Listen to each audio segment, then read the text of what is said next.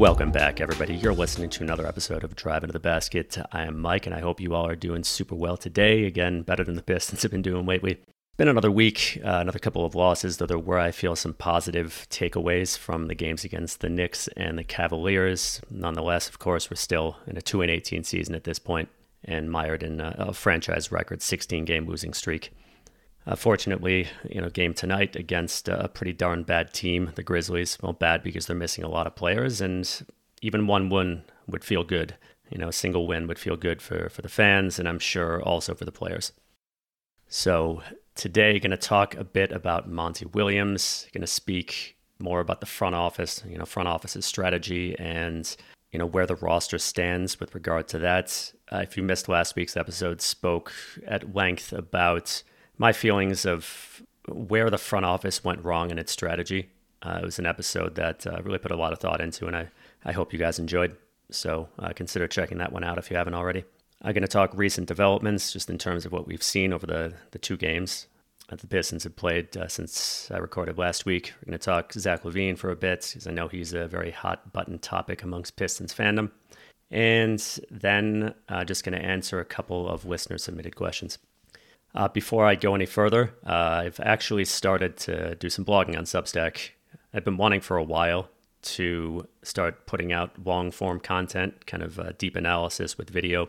Just posted a couple of game recaps so far, just takeaways, what has worked, what's not working going forward, top performers and so on and so forth. I'd been wanting to do this for some years, but there was just this voice in my head that said, Mike, you've got to wait until the Pistons have lost 16 straight games before you start doing this. And then another part of my head said, well, Mike, you should probably start sleeping more than 2 hours a night so that your brain will actually work properly. And I'm just joking, of course. It's just something I'd wanted to get started on, but didn't until this point. So in any event, it's at driveintothebasket.substack.com. Hope you guys will check it out. Let me know what you think, and I hope you enjoy it. So let's get rolling, and we'll start with Monty Williams. I never want any of my episodes to be rants. I don't like to get that angry about basketball, and I don't think it's really all that enjoyable to listen to. But it's not really a but. And I will admit that bad coaching makes me angrier in sports than anything else. Just because it's extremely difficult for me to watch, and whether it's the Pistons or not.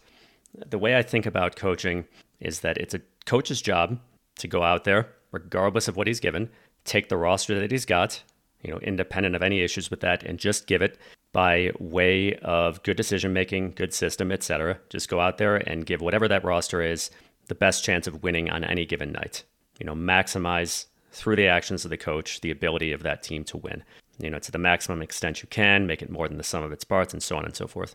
So, like I said, that's independent of whatever roster a coach is given. It's just his job to go out there and make the most of what he's got. And needless to say, the Pistons haven't had much success with that. I'm not going to claim to have been watching during the late stage Joe Dumars era with that carousel of coaches. I don't know if any of them were particularly good or not. I can only ask others. Of course, the reviews are not so great. The Pistons were doing a lot of losing back then. Whatever. I just can't speak to how good they were. I can speak to Stan Van Gundy. Of course, I don't like to talk about that guy, but he's coming more to mind with Monty Williams lately, unfortunately. He's a guy who, started off as a decent coach in his first year with the Pistons. And then the next season, as things really began to evolve in the NBA toward the spacing era, that really got started after the 2015 finals, after the 2014-2015 season, in which the Warriors really just helped revolutionize the league. So that really got kicked off, starting in that next season, though things really hadn't changed tremendously. He was a little bit worse in that season, and then things really changed the season after that. And from then on, in a league that required coaches to innovate, that required coaches to coach in a certain way, and was just increasingly intolerant of bad coaching, but just had certain necessities that you increasingly just had to go by. Van Gundy was just terrible in his last two seasons. Absolutely and utterly terrible. The 2016-2017 season was my most frustrating as a Pistons fan, because between his rotations and his on-court work, I think that in that season, even though a lot went wrong, he made his team a lot worse. It was really hard. It was just incredibly frustrating to watch how he was managing the team. I thought he was just absolutely awful in those last 2 seasons and really detracted from his team's ability to win. There are some coaches who are just kind of average and, will get just, they take what they've got and it's basically just kind of an even thing. They don't help their team win, but they don't help it lose. There are good coaches who can make a pretty poor team solid, a solid team good, and a good team great by just getting more out, more than the sum of a roster's parts. And then, unfortunately, there are coaches who will take what they've got and basically make it worse. Teams will punch below their weight on the court. Van Gundy was one of those. Dwayne Casey, unfortunately, another. And how I see it with Dwayne Casey is that, he was brought on at a point at which he was already beginning to become outdated. And I think just watching him with the Raptors, that was fairly clear to me. I did not want him as the coach of the Pistons in the first place. It wasn't, okay, well, they hired Dwayne Casey and he has some positive things about him and it's not what I wanted, but he's a decent coach. At that point, I said, this guy is outdated. He cannot coach in the modern NBA. We've seen him basically just get by on talent with the Raptors, but invariably underperform in the playoffs. The Pistons were still, even though they had basically a roster that had no chance under any coach of achieving meaningful success. It's like, you want to maximize what your roster can give. It's not that, oh, well, this roster has problems, so who cares about the coach? And it was just like, this guy does not innovate. He is not creative. He doesn't really have it in him to coach an efficient and dynamic offense in today's NBA, which is an absolute necessity. And we've seen time and time again his flaws, one of which is kind of like, well, number one, he doesn't know how to optimize a team for the modern NBA, which is again, just a thing you have to be able to do. Another is that he's pretty rigid and, not as much as Van Gundy, who is brutally rigid, but also just he can't make in-game adjustments. Like, his system, for the most part, wasn't outright awful, just very, very simple-minded and just not good enough. And he wasn't really able to maximize his players. He did make some idiotic lineup decisions, particularly in his first season. But just generally speaking, his issue was just that he couldn't, in my opinion, just couldn't keep up with what needed to be done by a coach in today's NBA. And his systems weren't awful. His system on offense, in the last few years was not terrible. Wasn't good. And he wasn't able to adapt it to circumstances. And he would constantly lose control of it late in games. And I thought he was a solid enough defensive coach who could often, get at least, if not more, the sum of his parts. The sum of his team's parts on defense. So I don't think he was bad there. But I think overall he was a very below average NBA coach. So another coach who did not contribute to winning and often contributed to losing. Though I'll always say this about Dwayne Casey. It seems like his players loved him, and he was able to keep his team motivated and working hard and never looking despondent or demoralized, even through a lot of losing. And that's a skill. That's something that shouldn't be undersold, in my opinion. That even when, like, for example, last season, the team was, I think, winning 5, if I remember correctly, out of like its last 41 games. You never saw guys looking checked out. They always went out there and gave it their all and kept their heads high. And we're not quite seeing that this season. We haven't quite seen that throughout the losing streak.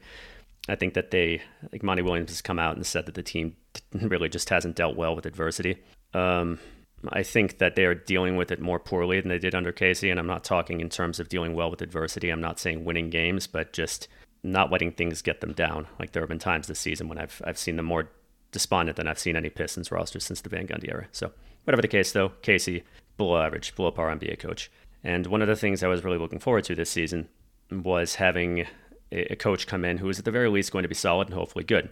I thought with Monty Williams that I didn't want him. He was the safe choice. He has known flaws. I've been on the record in saying that. However, I thought that we were going to get a guy who was going to come in and be a good NBA coach who is going to run things well, even though it was likely that whenever the Pistons were in the postseason, his flaws there, which are not tremendously dissimilar from to Casey's, but to a significantly lesser extent, we're going to rear their heads. Just not the ability to make adjustments. He struggled with that. Unfortunately, that hasn't been the case, and it's only been 20 games. But this is a particularly frustrating subject for me because it's like I just wanted that guy who was going to come in and at the very least not be really frustrating to watch, not being looking at him and saying, there are things you're doing that don't make any sense, and why is this happening? So feeling a little bit bamboozled, instead of getting that good regular season coach, if one who's still flawed in the postseason, instead we've gotten a coach who and who knows how likely any of these options are. Does he not care? I hope not. Who knows? He's probably doing bad things with unlimited latitude. Does he just suck? Again, I hope not. But he has actively contributed to this losing streak, whether it was with, or the start to the season in general, whether it was with, for example, the horrible starting lineup he ran for the first 10 games. That was just a complete abomination that had no place even existing in the first place in the modern NBA. That lineup was unambiguously a tire fire and guaranteed to fail and should never have been attempted. And just his bad lineups and rotations in general. Look at his bench lineups, for example. And, over the last, 7 games, we'll go over those. Ran a garbage offensive system for 18 games before finally advancing to something basic that we saw against the Knicks. What the Pistons did against the Knicks was nothing special. It looked a lot better than what had been run before, because what had been run before was terrible. It basically, in the starting lineup, boiled down, for the most part, to, hey, Cade, take the ball and please create in the pick and roll on traditional sets into horrible spacing. And, and Cade had his own set of issues, but that was just putting him in a position to fail. It was an incredibly simple-minded and predictable offense that was guaranteed to fail. There were no benefits to this at all. His constant, I should have been doing this or that, like, oh, Cade needs better spacing. Well, yeah, obviously you should have known that in the first place. Ivy needs better spacing. You should have known that in the first place. I mean, it's like you can come out and say things that are incredibly obvious, and you should have known better. And I think he did know better. And I don't really know what him doing certain things was about, because I don't think he's incompetent. I don't think he just sucks as a coach. I don't get what's happening. But yeah, the lack of adjustments, both in-game and game-to-game, painfully slow to adapt in terms of, for example, getting that better spacing. Though, again, I think he knew what he was doing in the first place. No competent NBA coach is going to run lineups that he was and then be surprised that guys are having trouble penetrating at the interior, or just that the offense is flunking in general, because you don't have enough shooting on the floor, you don't have proper spacing, but also just lack of in-game adjustments. Like when the opposition goes on a run. For example, the Cavs going on a 22-7 run in about 4.5 minutes, and Monty Williams not only not addressing the issue, what the issue was, which was having, alternately nobody on the floor who could penetrate, and then having a guy on the floor who could penetrate, but basically pushing him off to the periphery, but also just making no meaningful adjustments at all. So 22-7, 4.5 minutes, no adjustments made, and that lost the Pistons the game. Failures in player utilization. I mean, that's, I feel like, kind of a widespread thing, just in terms of running a really crappy, predictable system.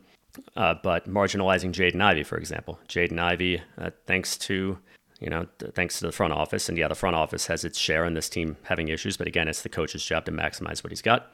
But Jaden Ivey, the only athletic penetrator on this team, the only really good perimeter athlete aside from Asar Thompson, who cannot do anything for himself on offense right now, whom the Pistons have. So definitely the only athletic penetrator the Pistons have. As we've seen, a solid playmaker when he's given the chance, can handle the ball, really was the Pistons' primary playmaker for much of the second half of last season and did a decent job of it. Willing passer, not really a floor general, but a decent handler who's also quite good, has been quite good this season at getting into the basket. And again, as we've seen, can be a reliable shooter. But I mean, so this is a capable young player, even just leaving aside the importance of his development to this team. This is a capable young player who can provide things in the now that nobody else on the roster can. But instead, Monty Williams seems intent on marginalizing him to the maximum degree he can. Jaden Ivey has had some big games. These have almost invariably been due to him creating in broken plays, in transition, and so on, with hardly anything in the way of basically being given the ball, even when Cade Cunningham was struggling horribly. It's like, oh, well, maybe you can give Jaden Ivey the ball and let him do some handling, or at least play the two of them off each other. Well, no. I mean, Jaden Ivey has basically never been given the opportunity to actually handle the ball, even when it's been desperately needed, even when the Pistons, desperately need a guy who can break down defenses, even when you've got bench lineups that have no penetrators and can't function, and you've got Jaden Ivey, who even got him on the floor. Well, we're not going to let him handle. And it's not only that, but he's rarely going to feature in sets. He's largely going to be on the perimeter, the periphery of the offense, even though, again, this is a guy who can do things that nobody else on the roster can. But, whatever. I'm just going to, we're going to continue doing it this way, just keeping him on the periphery. Why? Who knows? Is something happening behind the scenes? We haven't heard anything about it. We know that Jaden Ivey, at the very least, has been, throughout his time with the Pistons, at least last season that we saw and over the offseason, an extremely hard worker and very bent on being a good teammate. So this doesn't make any sense, and it's helping the Pistons lose. And this is a thing with Monty Williams that unfortunately is reminding me of Stan Van Gundy, to the point that in my head I'm thinking, man, Stan Van Monty, which isn't fun. And that thing is that it's almost as if he has his methods that he would like to pursue, and he would be, and he's content for those to actively reduce the chances of the Pistons to win. That was absolutely a characteristic of Stan Van Gundy, who I think did not know better in some circumstances. There were some things he did that were outright stupid, but in others, he really could have. I think he just had his way that he liked doing things. And there were certain aspects of his system that he just didn't want to change. For example, we're going to play through our guards. Even if our best scorer is Tobias Harris, well, who cares? We're going to play through our guards. Well, I like this handoff offense. So even though Avery Bradley is incredibly inefficient, and I shouldn't be using him this much, well, we're just going to stick with that. I like Andre Drummond as a post-up player, or whatever else. Basically, or hating analytics, for example. That never went away. I have this vision of whoever analytics staff or just the analytics guy whom the Pistons may have had, just Stan Van Gundy basically giving him the Milton treatment from Office Space, just shoving him in a dark basement with a flashlight. And yeah, it was just not ideal. Whatever. I really don't like talking about Stan Van Gundy. So you have Monty Williams, who is actively doing these things that are contributing to losing. And it's like, why are you doing that? I don't doubt that some of these close games, better coaching could have been the difference. Where the Pistons have been a good team, but they have been in position, close to 500. Who knows? Probably not. Would they have 2 wins? I feel very, very strongly that would not be the case if the Pistons had competent coaching. And to this point, and it's been less of an issue the last 2 games, where in which Monty Williams has coached with something close to competence. But in the games before that, and the Pistons did. It's minimized these, managed to rattle off a couple of wins against really kind of bad, struggling rosters before the shoe of playing against good competition, or I'm missing on this metaphor, I can't remember it right now, or this waiting for the other foot to drop, the other shoe to drop, whatever the case. After basically they started playing against good teams, things went wrong, and of course they haven't won a game since. I feel very, very confident that coaching would have made the difference. A good coaching, or even competent coaching, the Pistons would not be sitting on 2 wins. And again, it's the job of the coach to maximize his team. If you're talking about, okay, well, we're giving important development minutes in some respect to players, and that makes the losing worthwhile. I mean, at this stage of the rebuild, should that really be happening? That's anybody's guess. But you're not doing that. You're marginalizing one of your most important players, who again can offer things to this roster on offense that nobody else can. So it hurts to see that characteristic in Monty Williams, and it's worrying. And when it comes to, well, I need to, get better spacing, or I need to work on the lineups, and it's like, no kidding, you're putting out bench lineups that have no hope of success. Or stuff like, well, Marcus Sasser, yeah, he's not a surprise anymore. Defenses are covering him. It's like, no, Sasser just isn't hitting his shots. Stuff like that. And it's like, are you being coy, or you just not get it? Like, again, 2 coaches ago, we had a guy who was rigid and didn't get it. I think Monty is just being coy, but it's still like some of it's just impatience, because it's like we've sat through enough bad coaching already. But whether it's coyness or ineptitude, and I think it's mostly the former, it doesn't change what he's doing. So is any of this the product of him just being able to do things very much his way, being given extreme latitude that's afforded to a veteran coach to whom they just gave a boatload of money? All of it regardless of where the team is, how many games they've lost, and the fact that they're doing it in year 4 of a rebuild. Is there some master plan that we're just seeing play out that doesn't make sense right now, but we'll find out later? I mean, I guess that's possible. If so, it's hard to see right now. And one would question if that's really the right way of going about things where the team is right now. But it's just been very frustrating, and he has done a bad job so far. I say that I feel very strongly about that. And hopefully it's leading to something. Hopefully it doesn't continue to be this way.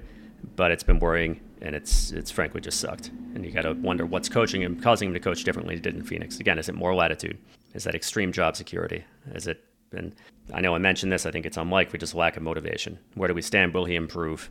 Right now, it's understandable for everybody. Anybody who's feeling frustrated with the coaching, I think it's very understandable to be very frustrated. And there's always the question, in the back of my mind, did Gorez intervene? Tom Gorez, the owner of the Pistons, intervene for the safe hire? As he did, I'm quite certain with Dwayne Casey. Did he look at the shortcut hire, rather? Did you look at Monty Williams and see, well, he presided over a fast rebuild over a fast rebuild in Phoenix, and failed to see traded for Chris Paul, who was still a very, very good player back then. Just as with Dwayne Casey, I don't doubt that he looked at Coach of the Year and saw awesome without looking at, well, one Coach of the Year largely because of a new offensive scheme that was literally forced on him by his president of basketball operations, Masai Ujiri, and was formulated by his assistant coach and ultimately his successor, Nick Nurse, and was fired because he flopped in very typical fashion in the postseason. And I think had basically been on, probation since 2015, when I think it was the third-seeded Raptors got obliterated by the sixth-seeded Wizards in 4 games. And I was surprised Casey wasn't fired back then. So, yeah, it's been bad, and unfortunately, all we can do at this point is hope for better. Now, let's look at some of the issues. We can just look at the Cavaliers, for example. This issue, bench lineups, for example. Like, if you feel they bench lineup with 5 non-penetrators, good luck to you. You better have a really special player out there, like, some very, very special perimeter player who's going to make your offense stick. Otherwise, you're just passing the ball around again and again and again on the perimeter, and maybe on short drives back to the perimeter. And the defense has no incentive to do anything but just cover you one-on-one. You're doing nothing to break down the defense. You're doing nothing, to get it scrambling, to open up shooters or anything like that. So if you are running a lineup of, say, Marcus Sasser and Isaiah Livers and Marvin Bagley and Asar Thompson and I don't know, my brain's failing me right now. Even Alec Burks, you put him in there. You have 0 penetrators, really 0 guys who can take the ball from the perimeter and by way of a pick or anything else, really stand much of a chance of getting into the basket. Burks, he mostly just pulls up from 2, occasionally, sometimes gets to the free throw line. He's not a guy who can reliably penetrate, nor is he really all that much of a handler who can create for others. So these lineups, you're asking for them to struggle. And this is just a basic thing. They're very, very likely to struggle. And we've seen it happen. A lot of wasted possessions. For example, that lineup, which Monty Williams fielded for about the last 3.5 minutes against the Knicks in the first quarter, which scored 2 points in that 3.5 minutes, or the lineups that he had out there against the Cavaliers from about the 3-minute mark, 3 minutes left in the third quarter until about a minute 40 into the fourth quarter, when again the Cavs outscored the Pistons 22-7. Thanks to the Pistons not being able to score, the Cavaliers getting a ton of transition opportunities as a result, and also just some questionable defense. But the Pistons couldn't score, and those transition opportunities were very much there. When first it was Sasser handling, and I don't know why Sasser is handling. Sasser is 23 years old. He was an indifferent playmaker, even by NCAA standards. Really struggled also to penetrate and get to the rim and score there, even against NCAA defenses. This really isn't something where you often see a guy find another gear in general, but certainly not at the age of 23. But yeah, these lineups, for example, just suck. Like, he's running a better offense in general in the starting lineup, but these bench lineups, this is something that shouldn't be happening. And come out after the game and say, well, I need to look at my lineups. It's like, no kidding. An NBA coach should know that a lineup like this is going to flop and not try it. And it's not just the last 2 games. Again, failure to adjust when the opposition goes on a run and so on and so on and so forth. I think I've said all that I need to say about Monty Williams, basically just that it's frustrating, and I dearly hope that it changes. And I hope that, yeah, it's... I just spoke about that for a while. Sorry, the time can sometimes fly. So we move on to the roster, which always has issues, which of course has issues. I covered that in the last episode, just that I think that just the management strategy for this rebuild has been terrible. Basically just focused far too much on mashing together as much raw talent as possible and trying to develop it simultaneously without making any efforts to just field basic, coherent rosters and also just create a decent development environment, and have enough stability on your team.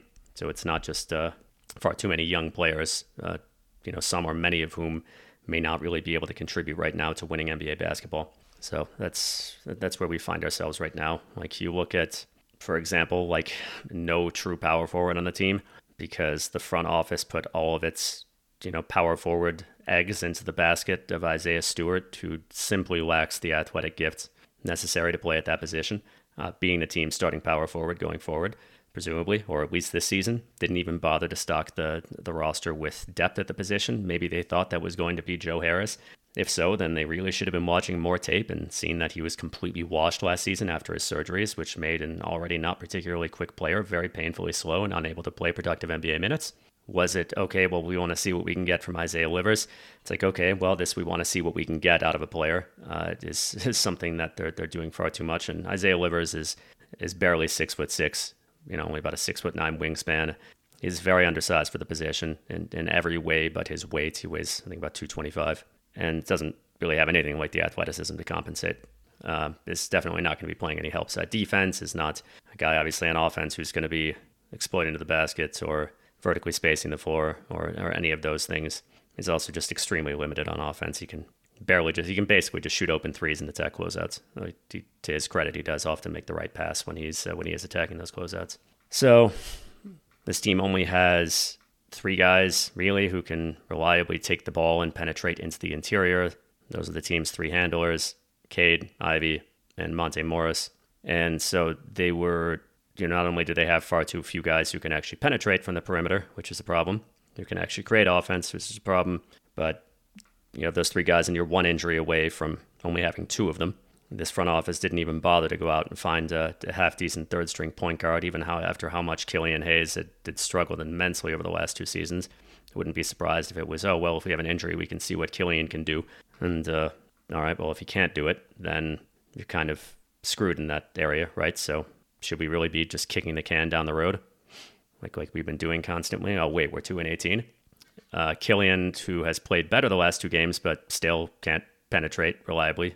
Certainly, it's. I mean, he can do it in off the move if he has another, lead handler on the floor with him, but he's not going to be getting there on his own. So bench lineups with him, or he's the lead handler, that's not going to work out. Sasser, as I said, was unlikely to bring it, and yeah, so we're there. And so our 2 guys who can really do it are Cade and then Ivy, whom Monty Williams will not give that responsibility to for whatever reason, even though the team needs him to do it.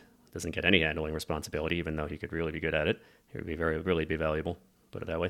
So it's like, yeah, why bother showing up this team with stabilizers and contingencies, like depth and the general basic accoutrements that are necessary to operate in today's NBA? Nah, we'll just trade for a washed veteran and Joe Harris and trade for Monte Morris. And again, who knows what they knew about his health issues and just call it a day. It's like more veteran stabilizers? Nah. The necessities like shooters, nah. Handlers, guys who can penetrate, create off the dribble to some degree, nah. Any power forwards? No, why bother? We're just going to put together this team of guys. We just want to develop these guys, and if things don't work out, if we still don't have the ability to run a coherent team, then whatever. I mean, that's just whatever. We'll just kick the can down the road endlessly. And I mean, the front office's plan to just mash together talent, potential talent from the draft and from their very long list of reclamation projects who have pretty much all failed. Though, even if that had worked, they'd still have really failed to find any talent. Well, I guess that would have been talent found on the periphery. So it's like it could have worked if a lot of these things had gone well, like if a lot of the reclamation projects had gone well, if development had gone perfectly with the draft picks. But that's betting on a series of long shots. And your management strategy shouldn't just be based on a series of long shots that completely neglect, where it's like, if this doesn't work out, then we have no foundation. Or like we don't have the fundamentals. We can't field a coherent team. We can't even provide a good development environment. Like if these things don't work out, then, well, there's always next season. And we'll have another high pick.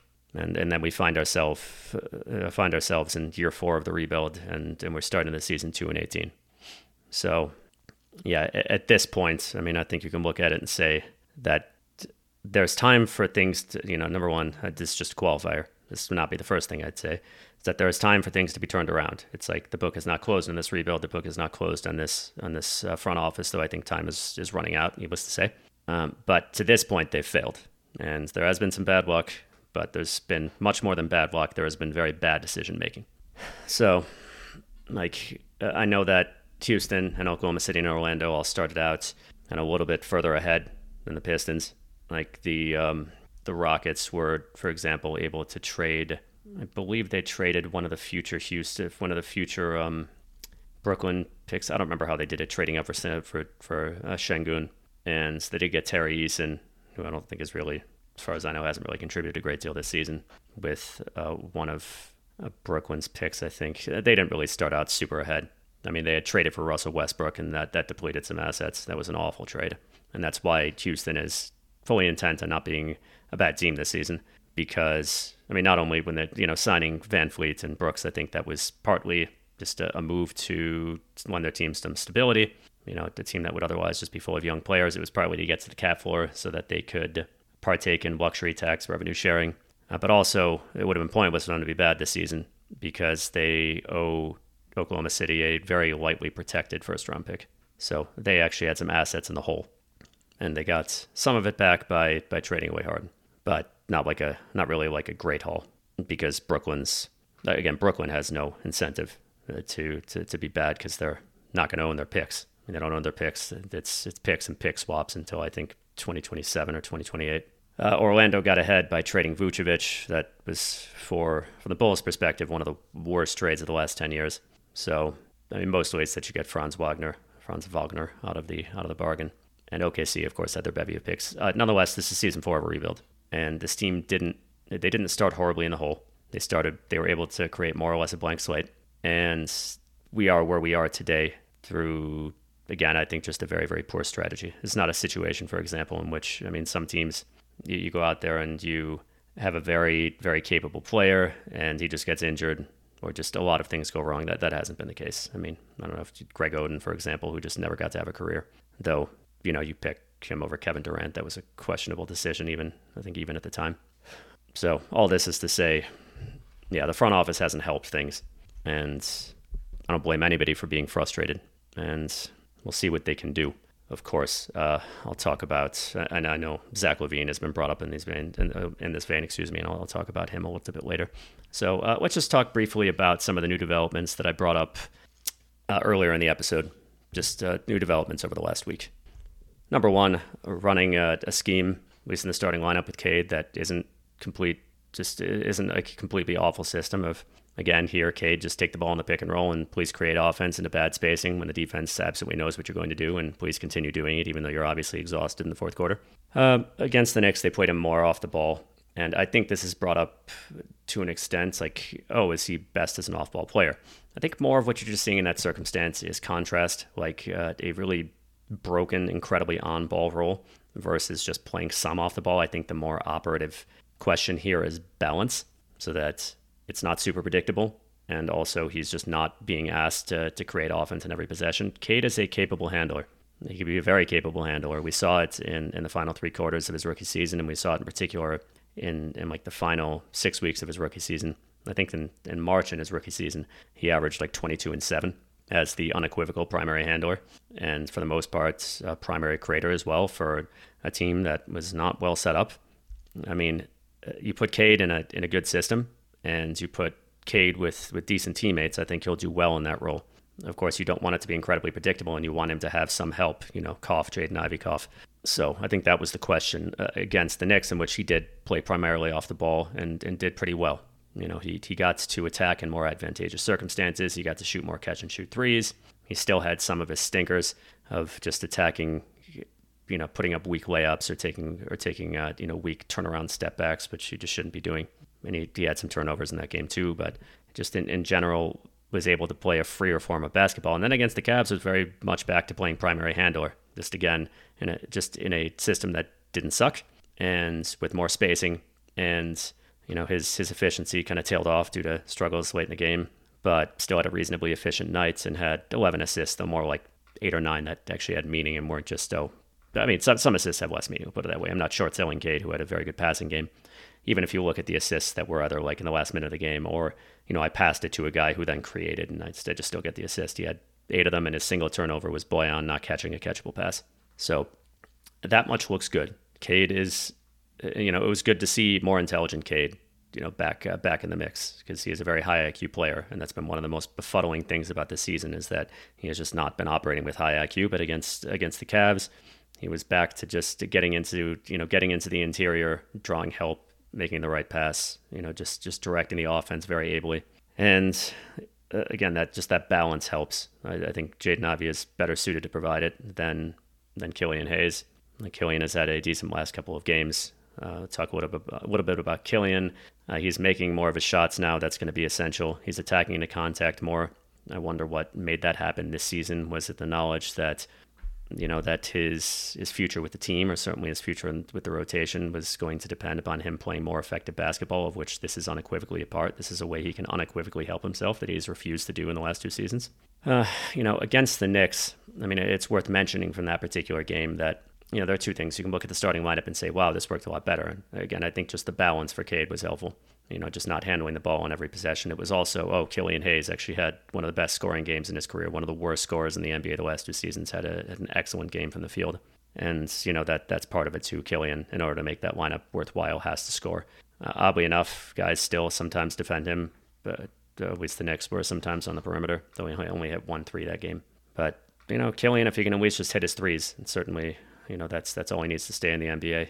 It's not there quite yet. Can we depend upon Killian to continue doing well? I mean, that's really the big question. But at least attacking into contact is something that, is something that has been good. Jalen Duren kind of came alive on the offensive side of things, largely through the pick and roll and in transition against the Cavaliers. And though he did struggle a bit from the free throw line, 1 for 6. Though, again, work in progress there. I mean, Duren's a guy who is going to be strong in the roll, very athletic, can get above the basket. If he's below the basket, is going to dunk it. Has really demonstrated a surprising touch around the basket for a guy who really struggled on layups last season. And, is going to struggle to create for himself, though occasionally he puts up, he just handles the ball and just drives past somebody, very surprisingly. And I think he can exploit mismatches. But yeah, this was his first solid game on offense since game number 3. And from game number 4 onward, I mean, whether it's his ankle or otherwise, it's been a pretty disappointing thing. So it was good to see him come alive a bit on offense. And yeah, it was largely a product of him playing a productive duo with Cade Cunningham. Now on defense, things were not really quite so good. Jalen Duren has a certain amount of growing to do in just still being raw on defense and having his issues making what I would call micro decisions, like particularly on the pick and roll, where often he'll just advance too far back and not put himself in position with his length and just where he's standing to contest the shot, or just not being positioned in the right place, or just being half a second late in his rotations, or whatever else. And again, I think this is something he can work on, an area where he's just raw rather than just being straight bad like the likes of Marvin Bagley. But it does have an impact. Look, for example, at him versus Isaiah Stewart, who, when he's defending the pick and roll, is expertly positioned to both contest a shot and, if necessary, make the rotation of the big and expertly contest him as well. He's fantastic in space. And Duren has his issues in space, not because he gets beaten because he's too slow, just because he's still learning how to position himself and how to use his length. And it was very apparent against the Cavaliers. I mean, he hasn't been very good from game 4 onward. Again, injury, whatever. This, I think, is just a matter of decision making. And like when he goes into drop coverage, he goes way too far back and just surrenders a shot. He isn't able to see, like my man is, the guy who's defending the guard or whoever else, my teammate is too far behind to really contest the shot. Well, if you just step back, yeah, he's going to have to take a different, more difficult shot. But if this is Darius Garland or Donovan Mitchell, or a guy who can make these difficult shots, if he's just given space in the mid-range, then you're giving him a good opportunity. So it's just a matter of learning. But he's kind of been struggling on defense. We've got Isaiah Stewart, who, again, I've been asked, why don't we just give Isaiah Stewart more time to show what he can do at power forward? And I think it's because, 2 reasons. Number one, I don't think it's possible for him to be a decent power forward. Just between that, and you just can't take a center, for example. It's not so simple as taking a center and saying play power forward. He's far too slow. He's very, very slow. Power forward is a perimeter position. This is not 10 years, 10 years ago, a lot of power forwards were just smaller centers. Now, power forwards are just bigger, small forwards. And you got to be able to move around the perimeter, for example, beat your man. It's just not okay to be this really, really slow guy in the perimeter, which is what Isaiah Stewart is. He can, though Monty Williams doesn't really use him very creatively, and in all fairness to Monty in this situation, there are hard limits given what Stewart can do. In terms of what he can do on the perimeter, it's basically just stand there in a PJ Tucker role for a team that absolutely cannot handle giving anybody a PJ Tucker role in terms of the production that they're asking. PJ Tucker in the past has worked fine, where it's like, okay, here's your role with the Bucks on offense, go stand in the corner. And if they leave you open, and there's a solid chance that they will, because we've got, the superstar creator and a couple of other star guys in the team. And, you're the guy they'll leave open, and then you can hit corner threes at a high percentage. And your only other job on offense is to just run in and try to grab offensive rebounds, which, even that you can do better than Isaiah Stewart, because you're even PJ Tucker of 2 years ago, even PJ Tucker of now is quicker than Isaiah Stewart, like noticeably quicker. But the Pistons can't have that. They don't have the talent to have a guy playing that role. Can't handle anything either, which makes everything that much worse because he can't create really anything from the perimeter, whether that's posting up a mismatch or anything else, certainly not driving in. Like if you see like the Pistons passing around the perimeter, if there's a guy closing in out on Isaiah Stewart, he can't just drive in and attack there. He's just going to continue passing the ball around. So the whole wrong footing the defense through drive and kick and drive and kick and I don't know, maybe get an opportunity at the rim for the guy who's driving in is not going to happen. So yeah, attacking off the dribble period, not happening. Vertically spacing, not happening. He can't do anything to compensate for his poor speed whatsoever. He had those high-low actions with he and Duran earlier in the season where Isaiah Stewart would post up a mismatch, but that's very easy to defend. It's a tough pass to make. We saw the Thunder even in Game 4 just go and just swamp him when he tried it because they had the time. While the pass was in the air, they knew what was happening. So, but like we can segue to again why he's strong at center. This is reason number 2. I mean, it's a fool's errand. You're taking him away from a position in which he has very little capacity for success. When it's not just about growth. I mean, he has real limitations he's up against, and he's a strong backup center. Like Monty Williams talking about changes to the starting lineup. Depending on whether we have Isaiah, whether we're up against a beefy matchup at power forward. We'll have Bojan start. We'll have Isaiah Stewart start at power forward. Hopefully, it'll just be Bojan. That's another development I forgot to mention. I mean, Bojan, I've talked about him a lot before. Provides a lot to the offense. He'll be nice to have back. Also, just a stabilizing presence. The guy is a 20 point per game elite off-ball player. Who makes all the right decisions. Can do some creating of his own, but for the most part, it's just an elite off-ball player who can either shoot or take the ball in flight and score in the mid-range or at the rim, and doesn't really need the ball. It isn't really on the ball very much at all to do it. He's going to be a very, very valuable player to have back, particularly in the starting lineup. But again, Stewart at center, good all around. Elite switch defense on guards, so that the offense is completely lose an option there. Elite defender in the pick and roll, in space. That's a very good skill to have. Very strong defense of the paint against drivers. He's good at positioning himself, and you're not going to knock him to the side when you're trying to drive on him. You're going to hit a brick wall. He is strong at head-on rim protection, knows where to position himself, and uses his length expertly. And even his shooting is going to be more valuable there. The lack of mobility isn't as big of a deal there on offense or defense because he's not just hanging out at the perimeter. Sets hard screens, creates space as few do with his hard work ethic, incredibly hard work ethic in his frame. You really get the most out of, you would call his craziness, just his willingness, and I don't know if you call it eagerness even to muck about physically in the interior. And he sucks on the pick and roll, but you can ameliorate that to a degree by having an athletic big at power forward. It's just in general, it's a much better position for him. Maybe he ends up back at backup center long term. That'll require the front office to basically punt on Bagley, who I think would be better off in reinventing himself or just playing more power forward if he can shoot. A position at which he's not nearly as bad defensively, though he's still bad. And also James Wiseman, again, you made not an expensive trade for, after a whopping 30 games. That would pretty much be it for him unless they keep him, or unless he gets another opportunity later in the season due to injury and does drastically better. Bagley himself, and I'm speeding this up because I know I'm getting very, very close to the hour mark here, or maybe not quite that close. Bagley himself, Cavs game, I think, was an example of why Bagley really, really just doesn't have the defensive processing ability. It's just second by second stuff. Like there was a space of about 3 minutes in which Bagley made 3 blatant mistakes on defense. One, just knowing what was happening at all.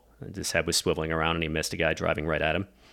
Another failing to make a proper rotation, giving up a 3 to Max Strus. Another failing to pick up his man in transition, also Max Strus, and giving up an open 3. That was 8 points.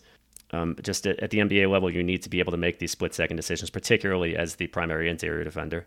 And Bagley is just a second or more late. And a second or more late in the NBA generally will very often mean an open opportunity, whether it's for that player or whoever he passes to, whoever it gets passed to after that.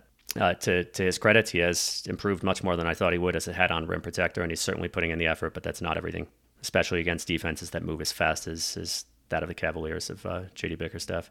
So, again, I think Bagley's only going to make it in this league as a power forward who can shoot, catch lobs, hopefully do some creation off the dribble, and being like just a below average defender.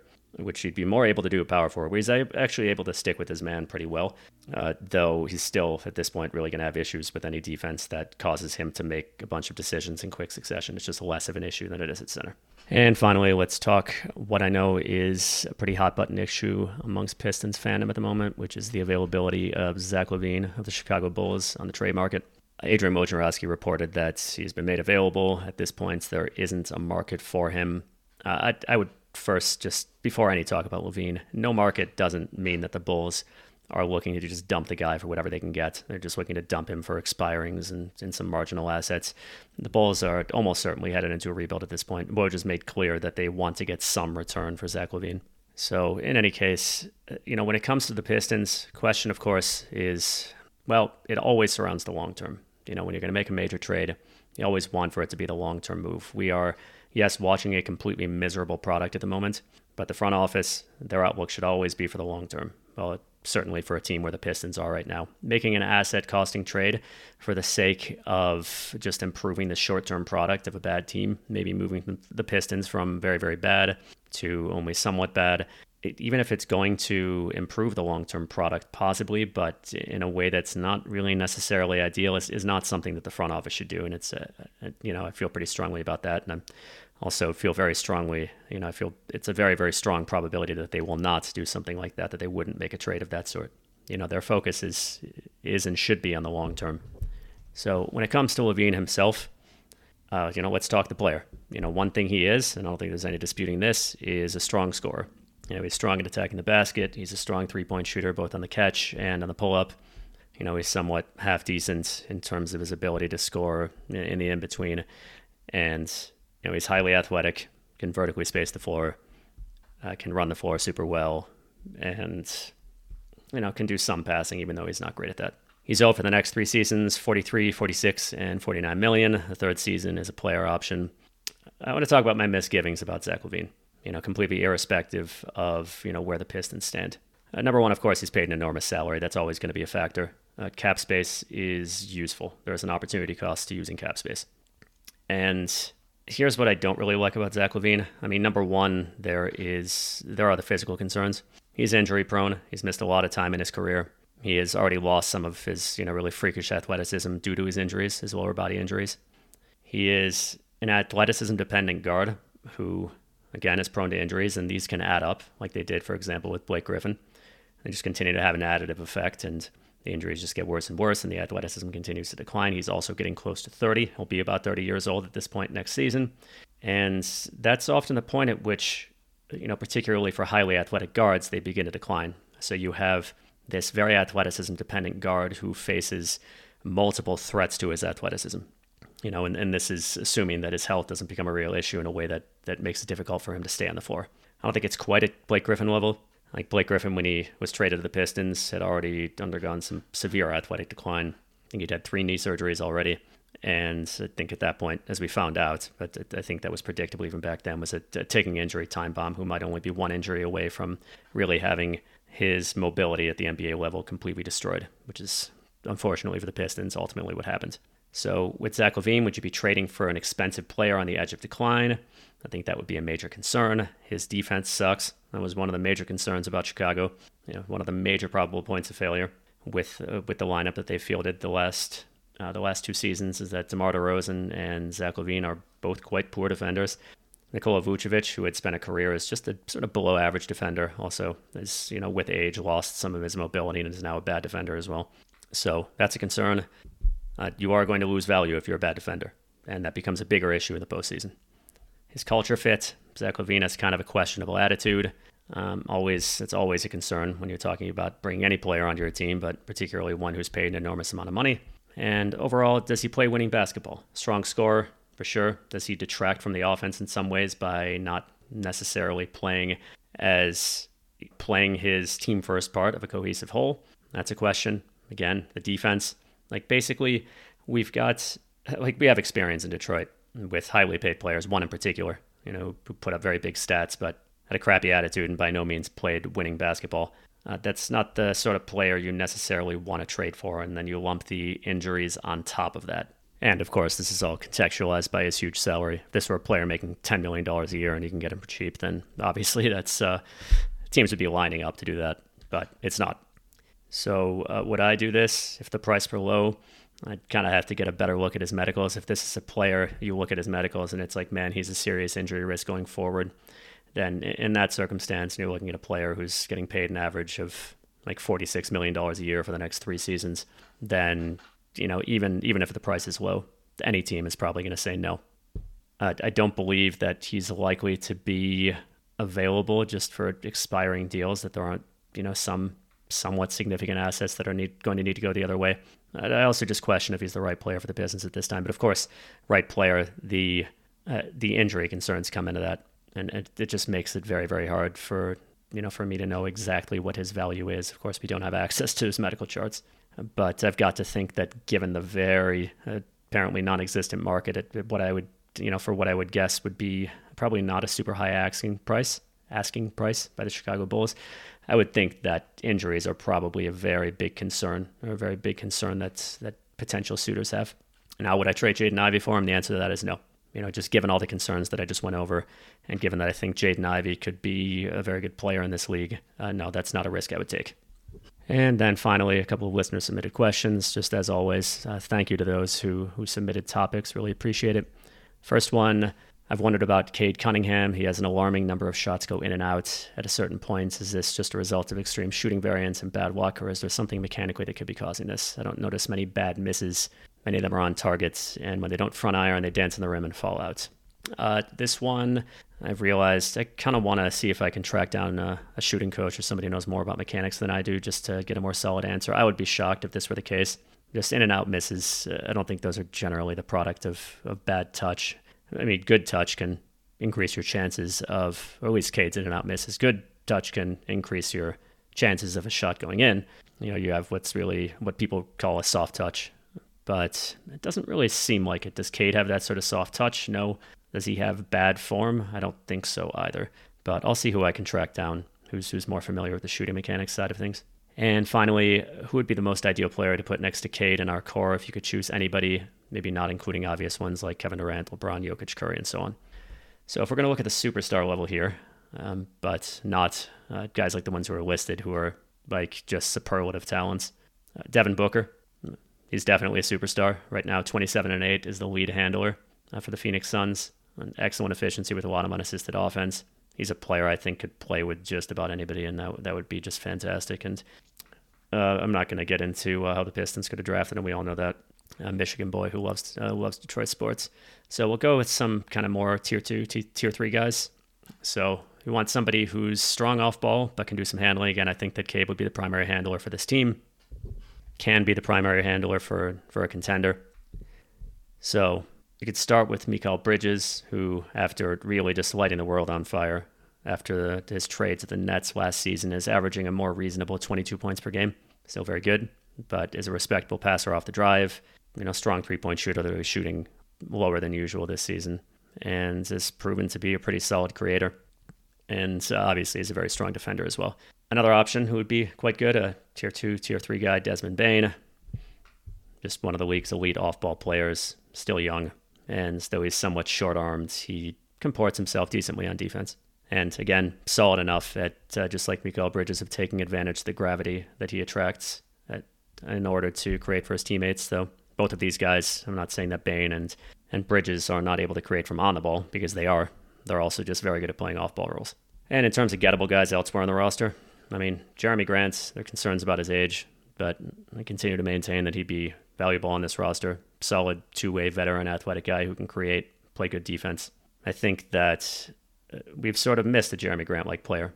Do I regret that he was traded for the opportunity to draft Jalen Duren? No, but I think that he was maybe a little bit underappreciated in Detroit in terms of what he brought as just that solid, stable, two-way veteran presence.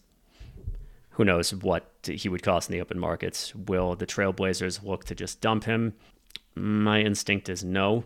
Would the Pistons be interested if he became available at a very reasonable price? I would guess that they would be, and I wouldn't blame them. And that contract, though the dollar amount looks big, is roughly in the arena of just a quality starter, number 3 option. Again, we got to look at these things in terms of percentage of the cap versus the actual dollar amounts. And these salaries and dollar amounts are getting very, very high along with the salary cap. And another guy who could fit very well next to Cade Cunningham is already on the team, and his name is Jaden Ivey.